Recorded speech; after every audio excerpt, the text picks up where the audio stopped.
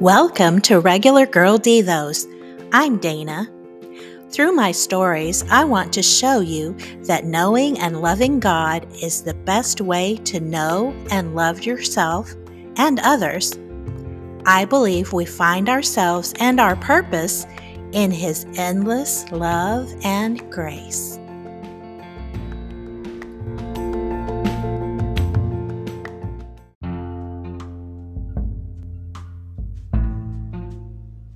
This week, our quotes are focused on self-discovery. Being genuine is the greatest gift we can give to ourselves and others. Our personalities have been formed from our unique environments and experiences. We can connect to people in ways that others can't. This means we are here for a reason. We may or may not ever know the reason clearly, but there is a purpose for you. Celebrate who you are and trust God with your purpose.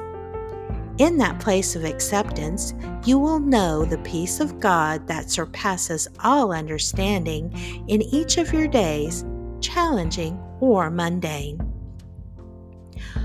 Our first quote is Philippians 4:7. Then you will experience God's peace, which exceeds anything we can understand. His peace will guard your hearts and minds as you live in Christ Jesus. Oswald Chambers said, "Remember whose you are and whom you serve.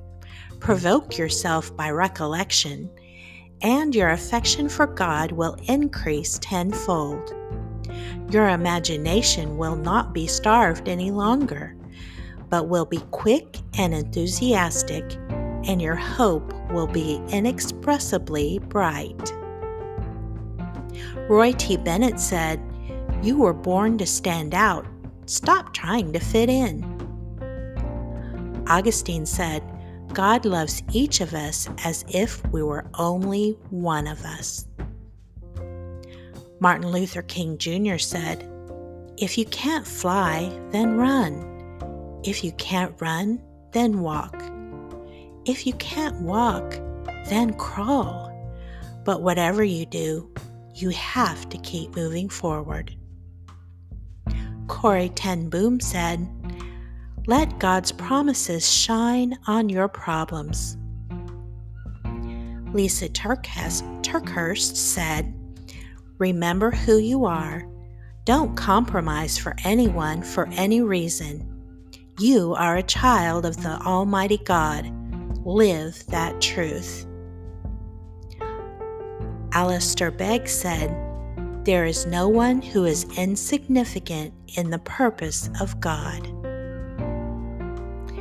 And finally, our verse for today, Psalm 32:8 says, "The Lord says, I will guide you along the best pathway for your life. I will advise you and watch over you."